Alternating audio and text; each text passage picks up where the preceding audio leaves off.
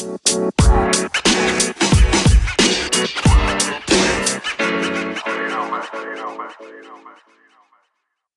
listeners. It's Addison, and I have a confession to make. I lied. I said that after season 1, I would be back in 2 weeks, and it's been almost a year since I made a new episode. I'm very sorry. I took some time off to focus on my other ventures and to work on some fun surprises for you guys.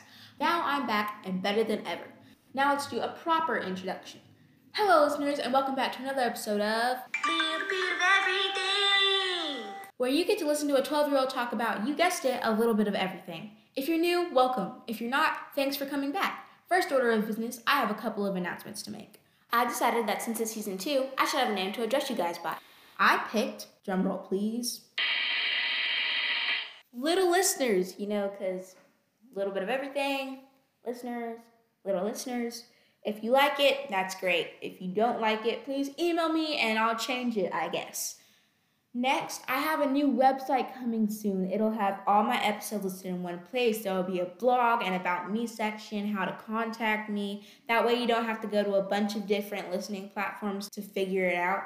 The blog, necessarily, I can tell you that it's not going to be related to all my episodes. Like, it won't be transcriptions of it. I'll have a couple of transcriptions, but like the podcast, it will be a little bit of everything. So it's going to be really different with each post. So if you like that kind of stuff, read it when it comes out. I'll keep you guys updated as to when I'm going to release it. Also, I have a new segment later in the show. I'm not going to tell you what it is. You'll just have to see. I think it's pretty interesting, and I hope you do too. I will also be taking topic requests this season, so if there's anything that you want to see in an episode that you haven't seen already, please email me and I will gladly make an episode about it. And the most important news, I'm going to 8th grade. Yay, isn't that fun? 7th grade was a bit of a doozy and a bit of trial and error as well. I hope 8th grade is a little more back to normal since we've kind of figured everything out. Now, why don't we get into the reason you actually came here, which is for our movie review of The Mitchells vs. the Machines. The movie was produced by Sony Pictures Animation. Movies produced by Sony always have the best humor in their movies, so I had high hopes for this one. The storyline follows Katie Mitchell and her family as they set out on a college road trip. Little do they know, the adventure of a lifetime is about to take place. As I said, this movie follows Katie Mitchell.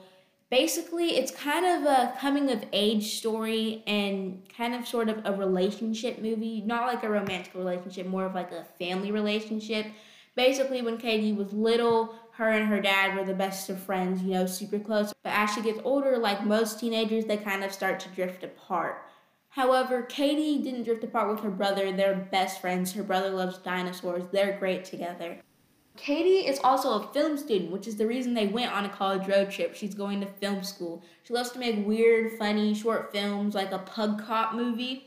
It doesn't sound like it would be good, but it actually looks pretty interesting. Her dad doesn't get it like most parents do when it comes to technology, and so that's where they kind of butt heads a lot throughout the movie.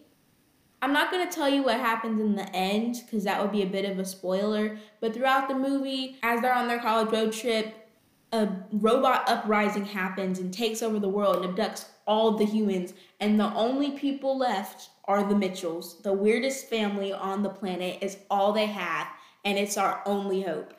So throughout the movie, they do a whole bunch of action stuff and get into kind of weird situations, but it's weird, but in a funny way. Overall, I really enjoyed the movie and its underlying messages. There were a total of 3 that stood out to me. One of them being how dependent people are today on technology. In the beginning, when the Wi-Fi went out, it was quite exaggerated, but still relevant to how people would act without access to the internet. Everybody started freaking out. It was like way over exaggerated, but I kind of feel like that's what would happen if the Wi-Fi ever did go out for the whole world one day. Everyone would freak out and think they had lost everything. And it just proves, like, even today, don't tell me that you've never been to the bathroom and you didn't bring your phone. Like, you don't necessarily have to have been on your phone, but you brought your phone with you. And I know there are some of you out there who go to the bathroom and do your business and you play on your phone. That's how dependent we are on technology. We can't even go to the bathroom without our phones, and we can't go a day without Wi-Fi. But it's not necessarily all our fault, because a lot of the things that make money today depend on Wi-Fi. Like this podcast, in order to record it, I need Wi-Fi to record it. Sometimes when you have a meeting for work, which you get paid for because it's your job, you need Wi-Fi to get on the meeting. So without Wi-Fi, the world would kind of crash and burn out, but we've set it up that way. Returning listeners, you know the drill. It's time for Little Bits of Knowledge. Today's fact is, did you know that the longest place name in the world is 85 letters long? This place is located in New Zealand. So for your entertainment, I'm going to try and pronounce it now. Sorry to whoever lives in this place. I mean no disrespect. Here we go.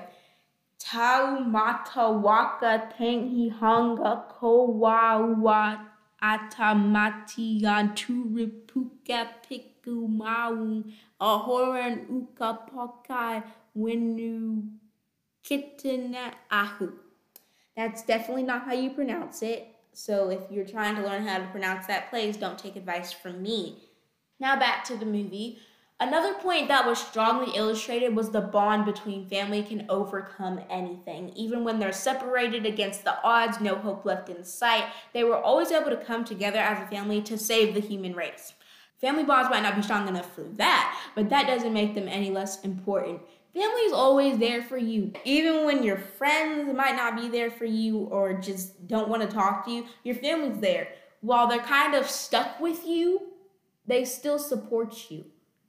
Even your siblings, I know some of you out there have siblings that you just don't like them. But deep down, you would do anything for your sibling, and you know it. Family will always be behind you, no matter what. And if they're not, then, well, I don't know what to say about that. Families are also outlets for you to express your emotions. There are some emotions that you just can't tell your friends. Like, it'll be weird, but your family knows almost everything about you. So when you have pent-up feelings, you can just release it all out at home. And I think Katie in the movie took that a little too far because her emotion expressing actually came out pretty rude to her dad. While I understand how she felt, her dad didn't, and they didn't go about it the right way. And that's what caused their relationship problems between them. The third message that I got from this movie was how it highlighted the importance of uniqueness in society, which I know that sounds kind of cliche considering how a lot of movies focus on this, but this one took it to an extreme. When robots saw the Mitchells trying to stop them, they assumed that they would be easy to beat, considering that they were weird and non-cohesive. But who knew that a family of four with a funny filmmaking daughter and a dinosaur-obsessed son, a woodsman at heart dad, and a kooky teacher mom were capable of stopping the robot uprising. An example of this in the movie was how different thinking and quirks can come up with better solutions. They were driving and trying not to get spotted by evil robots. So Katie, basically, she took a tarp and drew a road on top of the car. So if you were looking from an aerial point of view, it would look like it was just the road. I would have never thought of this. I probably would have just ran and hide because I'm a scaredy cat myself. But Katie came up with a clever idea that actually worked for the most part. Uniqueness also makes you stand out, which is really cool. Like, who wants to blend in? Celebrities don't blend in. And now they don't blend in, they're rich. So, yeah. Like how I mentioned earlier, a new segment is being added to the show, and it's something I like to call Trivia Bit. This is how it will work. In each of my episodes, I will ask a trivia question. If you can email me the correct answer, then you get a shout out. My email will be listed in the description. Anyway, today's question is, what monarch made Valentine's Day a holiday in 1537? If you know the answer, let me know. Back to the movie. Another thing I loved about this movie was the randomness of it all. Every character has specific traits about them, like their interests in dress and style, but sometimes the movie can be so generic and predictable that you can already tell what's going to happen next. Like, typically in a lot of Disney movies, weird girl gets bullied and the mean girl is like prom queen or whatever, but at the end of the movie the weird girl ends up becoming prom queen, gets a boyfriend, which is probably the popular girl's boyfriend, and the popular girl regrets her decisions and they become friends. That's literally the plot of almost every coming of age movie that I've seen.